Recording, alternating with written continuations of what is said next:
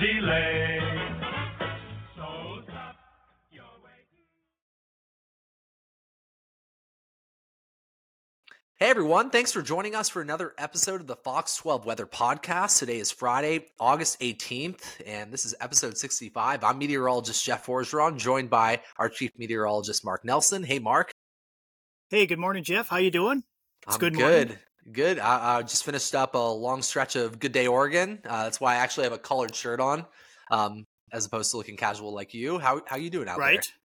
Right. Back at home, so that's nice. Just in the front yard here, because I think the sound is a little better outside. Plus, it's nice. It feels good. The heat wave is over, and everything feels like it's back to normal. The sky is blue. The chickens are happy back there. It's not hot.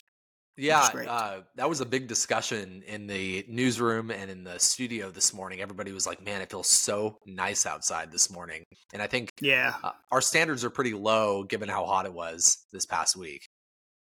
Yeah, because today is still going to be, probably in the 80s, right? I didn't even look. I'm not totally plugged in. But what did you go for a high today for this Friday? I went 82 at PDX. Oh, perfect. That's about average, right? Yeah. Right around where we should be. Yeah. Good. So a couple of things that we're going to be talking about today. The big subjects will be the heat wave and the upcoming forecast. There are some things that you'll want to be aware of heading into the weekend. And another smoke, exactly.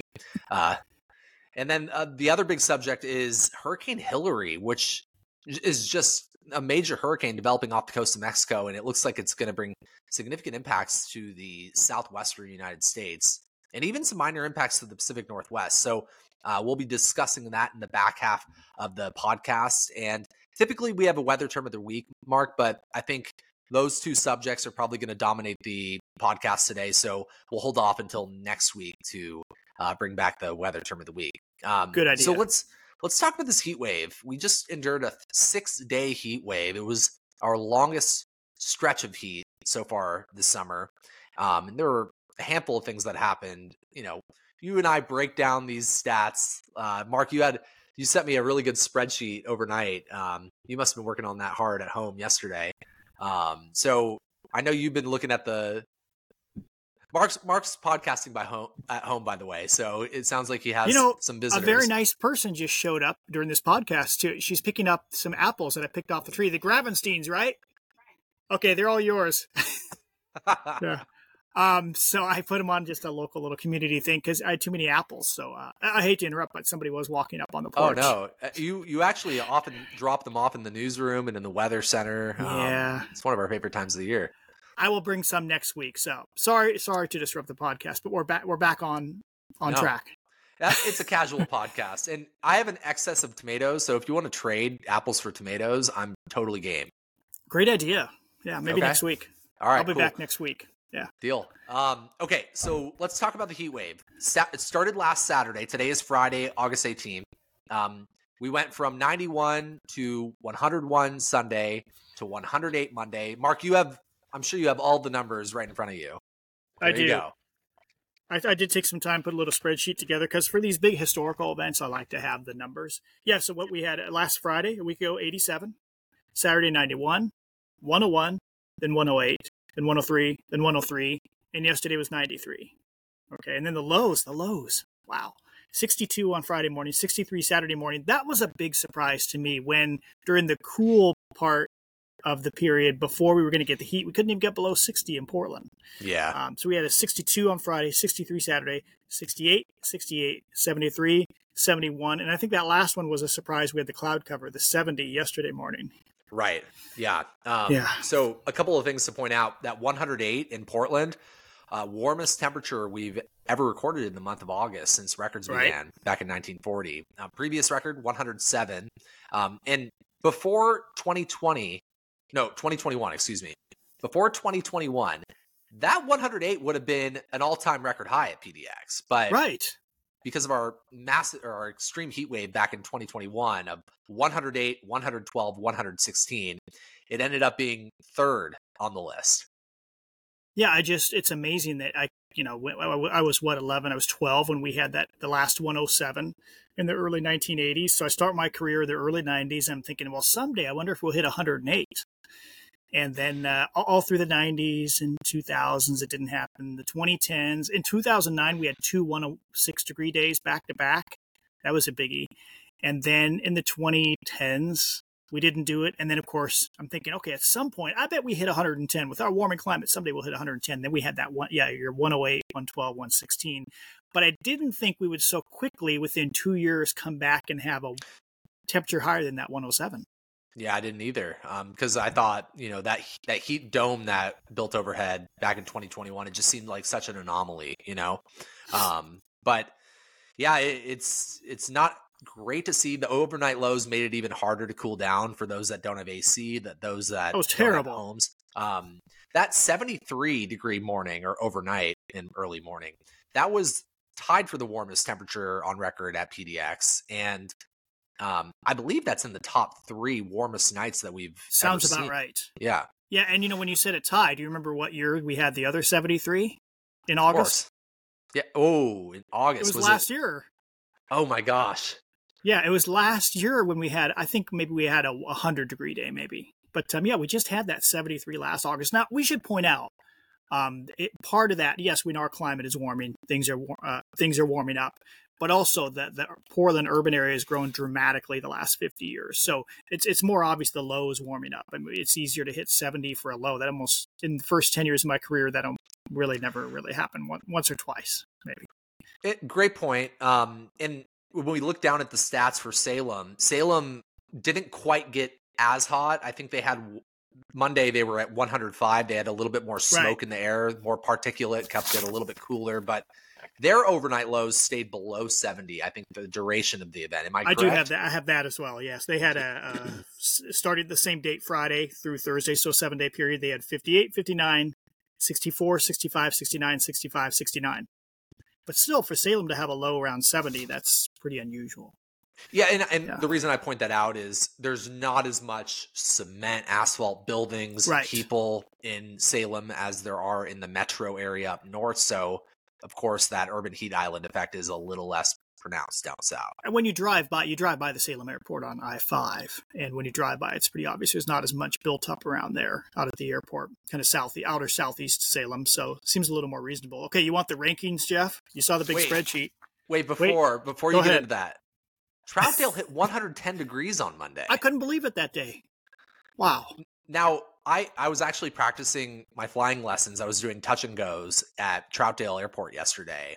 That's another, airport, obviously a lot of cement out there. So not a huge surprise that it runs a little bit warmer as well in Troutdale, but still, that's impressive. 110. Well, that was a day we had the weak easterly flow models. By the way, models nailed this whole thing in general. They did really well. And I have to say the GFS was a little slow getting on the train late last week, but everybody caught up within 3 or 4 days of the event. It was obvious we were going to have either really hot or historic, and so we ended up with 1 to 2 millibars easterly flow through the gorge, there was just a light easterly drift on that Sunday and Monday. That was a day we hit 101 and 108. And Troutdale did get an east wind that afternoon, so I wonder if that was just enough to kind of the icing on the cake, as we say, And I wonder if we would have had a little stronger east wind, not significantly stronger, but a little stronger, and we had an easterly breeze at PDX, if PDX would have gone that high. There's no reason.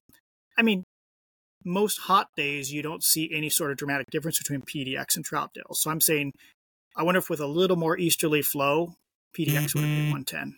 Maybe. Yeah, no, I think that's a great point. By the way, was that your phone? What do you hear? I think it's on vibrate. just that is it. Yeah. Yes. It's okay. Again, we're kind of I thought it was a duck.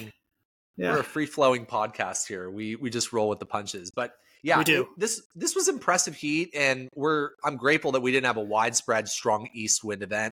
By the way, I think, was it Monday that Astoria hit 95?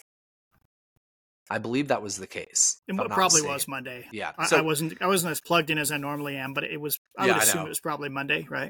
Yeah. So overall, Monday was the hottest day, and then it stayed hot for the next several days. Mark, you've got some rankings in terms of the heat wave here. So big question. Somebody's going to ask, is this our greatest ever heat wave? No, I think we would all know that after 2021, right? When we hit 108, 112, 116. So I want to know the ranking. Okay, how big of a deal was this? And if you just take, you could rank a heat wave by, 3-day average of all the temperatures, the highs and the lows. But what I did a 4-day, 5-day, 6-day, and 7-day, right? So at the Portland airport, the 4-day average temperature, that was Sunday through Wednesday, it ranked second after 2021, just ahead of 2009. We had a heat wave in late July and August of 2009. And beyond 1981 and 1941, those were big heat waves in August of 81 and July of 1941, which that July 41 is pretty amazing considering there was no big urban area then. True. It wasn't. Yeah. Yeah. I think there were 5 days out or above 100 in July of 1941, I think. I think that's the only 5-day stretch that we've had at and above 100. How close? Oh, we weren't too close this time because we had that 93 on Thursday. But what I was going to say, so if you take a 4-day average or a 5-day average or a 6-day average, it was ranked number 2 in Portland. Or if you take the whole week, it's tied for number 3 because you remember the hottest week on record was last year. Remember that? It didn't get as extreme at the hot end, but we were like 95 and above for like 7 days. Yeah. So basically, no matter how you do it at PDX, we had our 2 hottest heat waves in the last 2 years. That's PDX. Yeah. So then I was like, okay, let's look at Salem without as much urban heating or nighttime. There's a little more nighttime cooling there. And still, Salem's records go back to 1893. And it's for a 4-day average, Sunday through Wednesday. It's number 4 after 2021, the July 41 heat wave, the July of 2009 heat wave, and it's cut off. I don't know what the other one is. So it's number 4. For a 5-day, if you take 5 days of the temperatures, it's number 3. 6 days, it's number 4. And if you take a whole week, it was the 5th hottest week in Portland's records, which go back 130 years. 1941 was a longer period of extreme heat in Salem. But still, the point is, this was a high-end heat wave. This will be one of the memorable ones, for sure. This was the latest stretch of... Yes. This is the latest... So we went 4 days at and above 100, right? At PDX. Right. That was the latest in the summertime that we've seen that happen. So... Yeah. Typically in my mind, it's once we hit mid-August, it's like, it's tough to hit 100. There you go. Yeah. And I had another stat on the top of my mind. It'll come back to you. Yeah, I was looking at through the first 17 days of August when we averaged highs and lows together at PDX. Our average temperature is 78 through the first 17 days at PDX. That's number 1 through the first 17 days. We've never had such a warm start to August here. Now, I've had people comment saying, well, it seems like it's been a pretty good summer. We haven't had a lot of extreme heat. Yeah, before this heat wave, we had not hit 100 degrees yet. So I kind of understand that thinking. But you got to also remember that when we talk about warmest stretch, it's not just the high temperatures. We're also looking at those overnight lows. And we've had a lot of elevated or warmer nights, especially when it has been a heat wave. So, yeah, pretty impressive stuff. Thanks for running those stats, by the way, Mark. Well, I like to keep a record for posterity, or at least for me. So when you look back at future heat waves, it's all there. I have one from the 2021 heat wave as well. I got a whole file. You know what? If I ever get hit by a bus, maybe we shouldn't joke about those things. But if I ever disappear suddenly, Jeff, you need access to my OneDrive so you can get all that weather information, like 30 years of weather stats. Maybe you can share that with me after this podcast. You've joked about buses and you've joked about Mount Hood erupting. Hopefully neither of the two. I'm a realist. You're a weather nerd. You're a science nerd. I know you just want to see it happen. You don't want to feel the impacts, but not the bus part. Not the bus part. Not the bus. I don't want to feel that. But yeah, so that pretty much wraps up our heat wave, I suppose. I can't think of anything else that really sticks out other than, this is just adds more stress to our vegetation around that has to deal with hot summer after hot summer. We have not had a cool summer since 2011. I think it's 2011. I think 2012 might have been about average. And I think one of those years, 2019, was about average. But every year, I think, we have a cool summer. And now is this maybe about the 11th year or 12th year? And just year after year, it's amazingly hot just year after year. And I think Katie Suniga, credit to her, she looked back at when was the last summer that we didn't hit 100 at PDX. And She said it was 2019, and that was the first summer that I was here in the Northwest. I think our That's warmest right. temperatures were like 97 and 98 that summer. Yeah. So history tells us we don't hit 100 every year, but we're kind of trending warmer and warmer. Recently. Yeah. Yeah. Yeah. So why don't we talk about the forecast?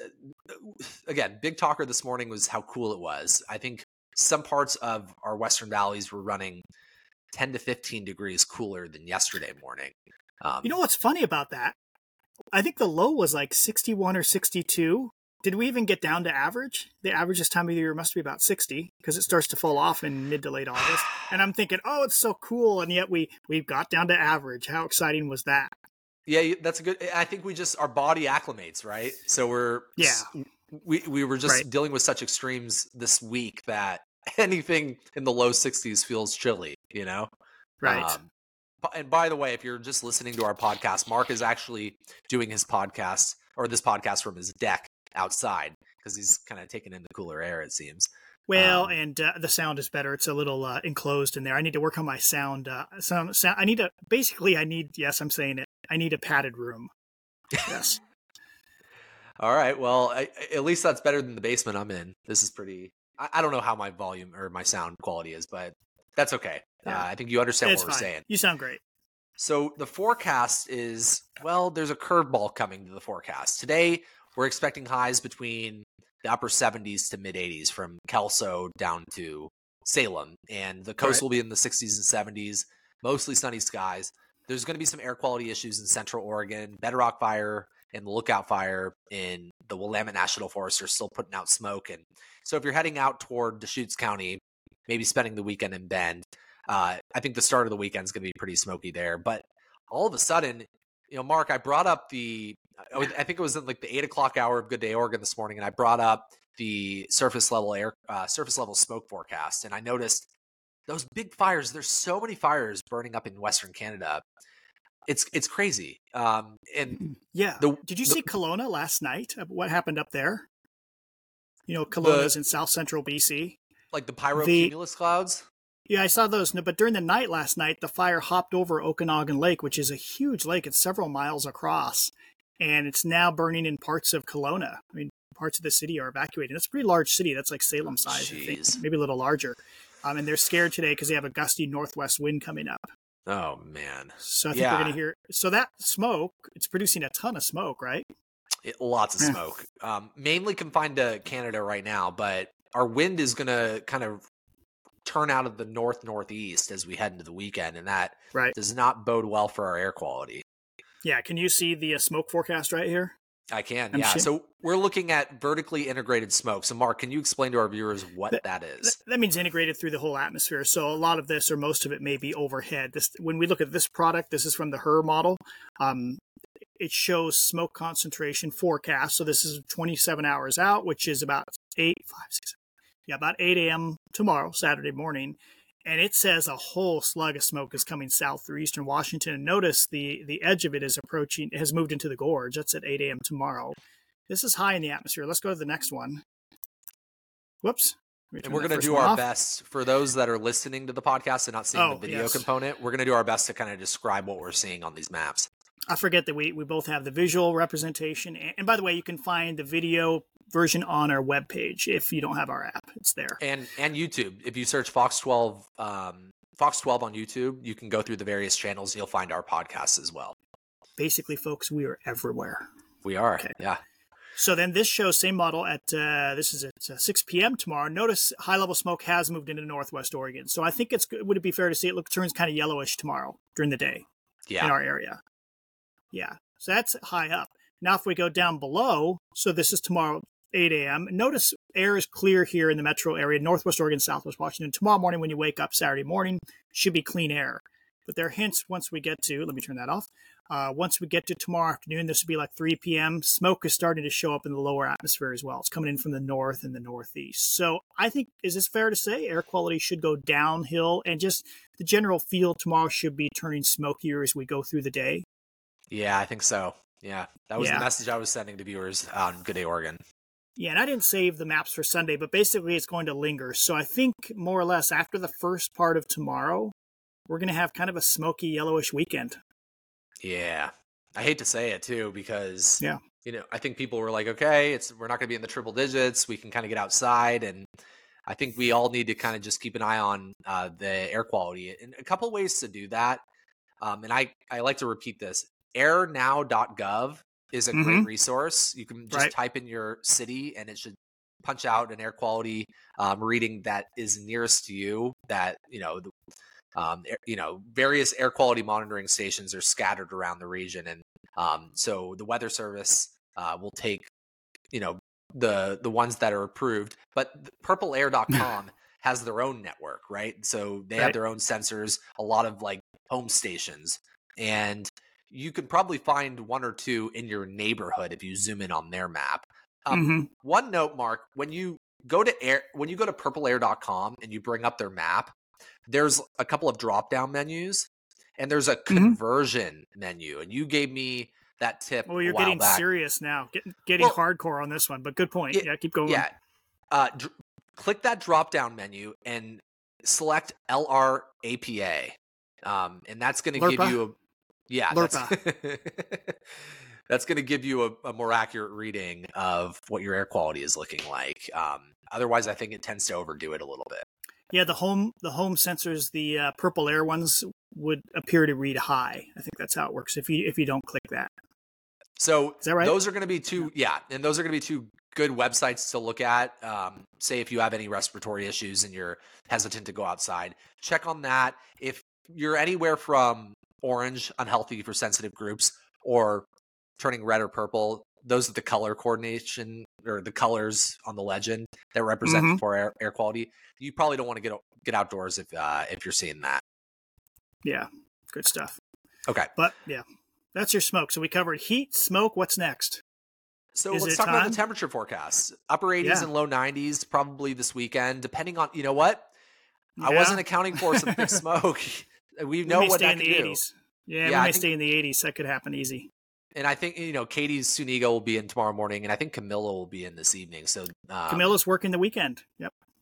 And Drew Reeves also will be working on the forecast. So the combination of those three, I'm sure they're going to pick up on the smoke, and they'll probably trend temperatures down a little bit. But expect a warm weekend. I think we cool down a little bit Monday through Wednesday, Mark. Another trough will kind of slide down our coastline, and that's going to help to usher in more marine air, and that should drop our highs several degrees.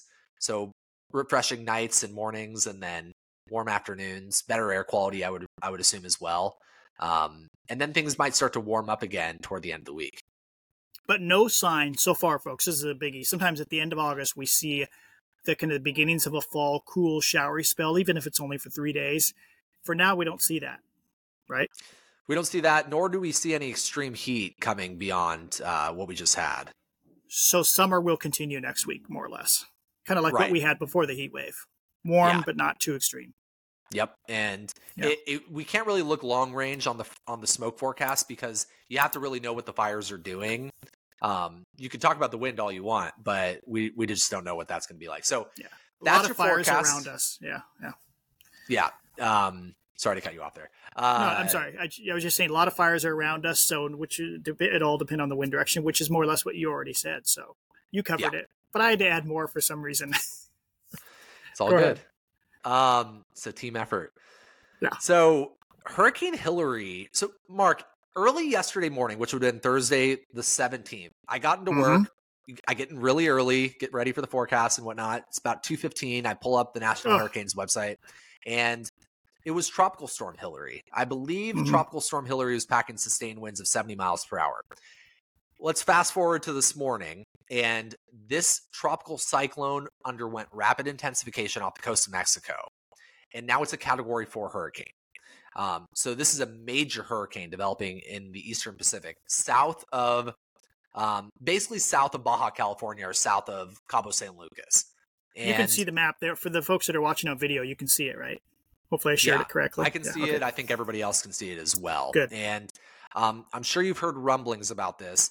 This system is taking an unusual track, not totally unusual. We have seen tropical systems work their way up the Baja California Peninsula and close to Southern California, and some have made landfall in Southern California. But this one looks like it's going to hold on to pretty strong hurricane strength or tropical storm strength, and then is likely to make landfall in Southern California sometime between Sunday night and Monday morning.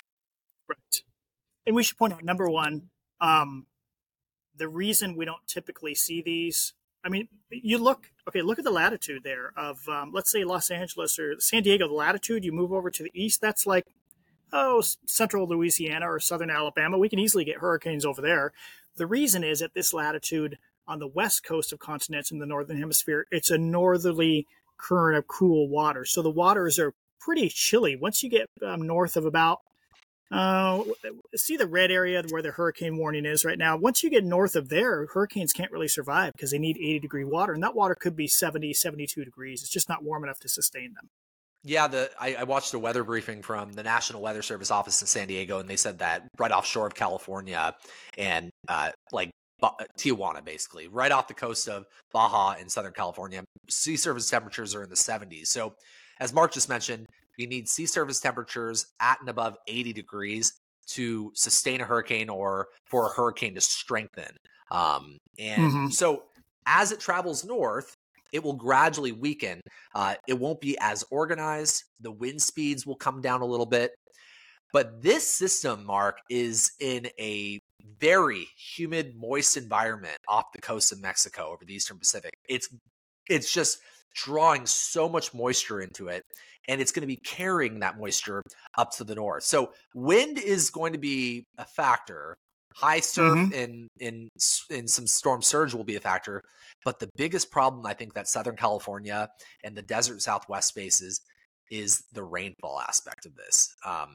Now, Mark, you brought up a graphic here. This is the rainfall outlook issued by NOAA.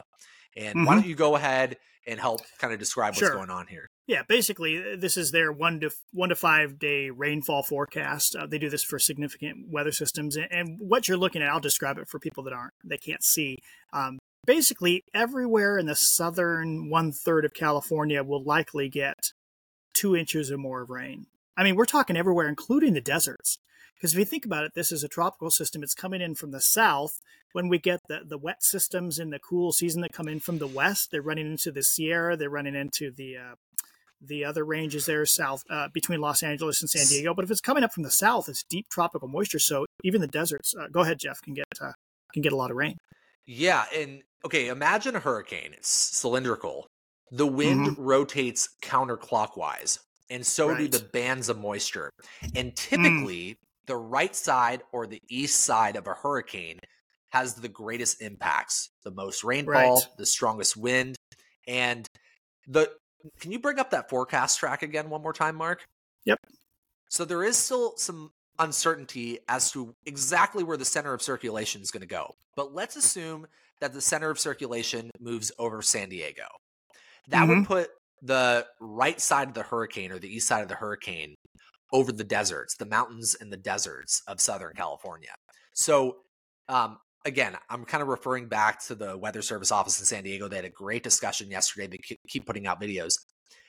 The strongest wind and the heaviest of the rain bands are going to be kind of pinwheeling in from the east, and they're going to be moving over the high deserts of Southern California and Arizona, and they're going to be moving into the mountain ranges, those eastern slopes of the mountain ranges, San Diego County Mountains, San Bernardino Mountain, the Riverside County Mountains, the San Bernardino Mountains. There are indications that those mountain ranges could pick up 10 inches or more of rain in a matter of 3 days. And if you look at this map here, and for those that are just listening, like the inland, or not the Inland Empire, excuse me, the deserts. So like basically from the border of Mexico and California, like the Imperial Valley, extending northward to the Salton Sea and into the Coachella Valley, where Palm Springs and Coachella are. There's just a large area circled in yellow, and that map indicates 4 to 6 inches of rain likely for just a huge swath of the desert down there. And look how it goes all the way into the deserts of Nevada, 2 to 4 inches. And into Death Valley, which was at about 130 degrees a few weeks back. I mean, think about that, Mark. You could have a tropical inundation of rain coming into just desert communities that have been super dry and super hot. Yeah, and when I've been to Palm Springs, which is you grew up in that area, and I see those like they kind of have what looks like dams across where the Washes. canyons kind of open up the washes, and they have dams there, and they're clearly made for big events like this, where it's like, where would all that water come from? So I guess so they can hold it back briefly, so it can go out in an orderly fashion. But boy, that's going to be pretty dramatic down there. Jeff, I got to tell you, viewers, this morning Jeff said, I'm getting some FOMO. And I'm like, I know FOMO means something, but I can't think of what. So I actually had to look it up. I had to Google it because I'm 54. It means fear of missing out. So you want to be down in your home territory, like to experience this tropical rain, don't you? A big event. It would be like you covering weather in Palm Springs, but a rainfall event like you've never seen before is going to impact the Pacific Northwest, Mark. That's kind of or a 3-foot snow. How about a 3-foot snowstorm? I would not want to be down in a sunny place when that happens here. Well, and that's just the thing, Mark. And you joke about being a 3-foot snowstorm. A 1-foot snowstorm is huge in the metro area, right? Well, yeah, right. Palm Springs averages about 4 to 5 inches of rain a year. Oh. And they're going to see that across the entire desert landscape in a matter of 3 days. And I try to visualize like where is all this water going to go? Obviously it's going to go to the lowest areas.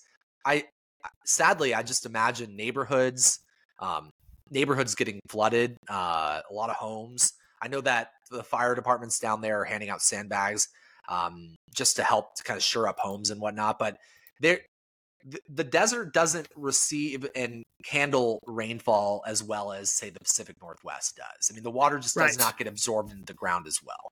Yeah, the first half inch will go in, and then that'll be it. Or I'm just making that up, but something like that. And you can see this flash flood guidance here. And here's another graphic we just pulled up, folks, and it shows what a high risk.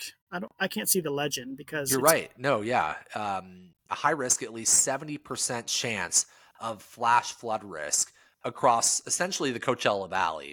I know a lot of people have connections to Southern California, may have traveled there for vacation. This is just going to change the landscape. The hiking trails, the stream beds, they're all beds, Mark. They don't have flowing water in them typically. Right.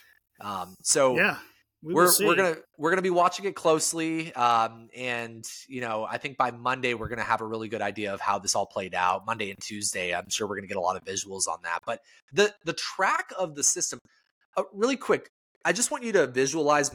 Imagine the plains and the Midwest.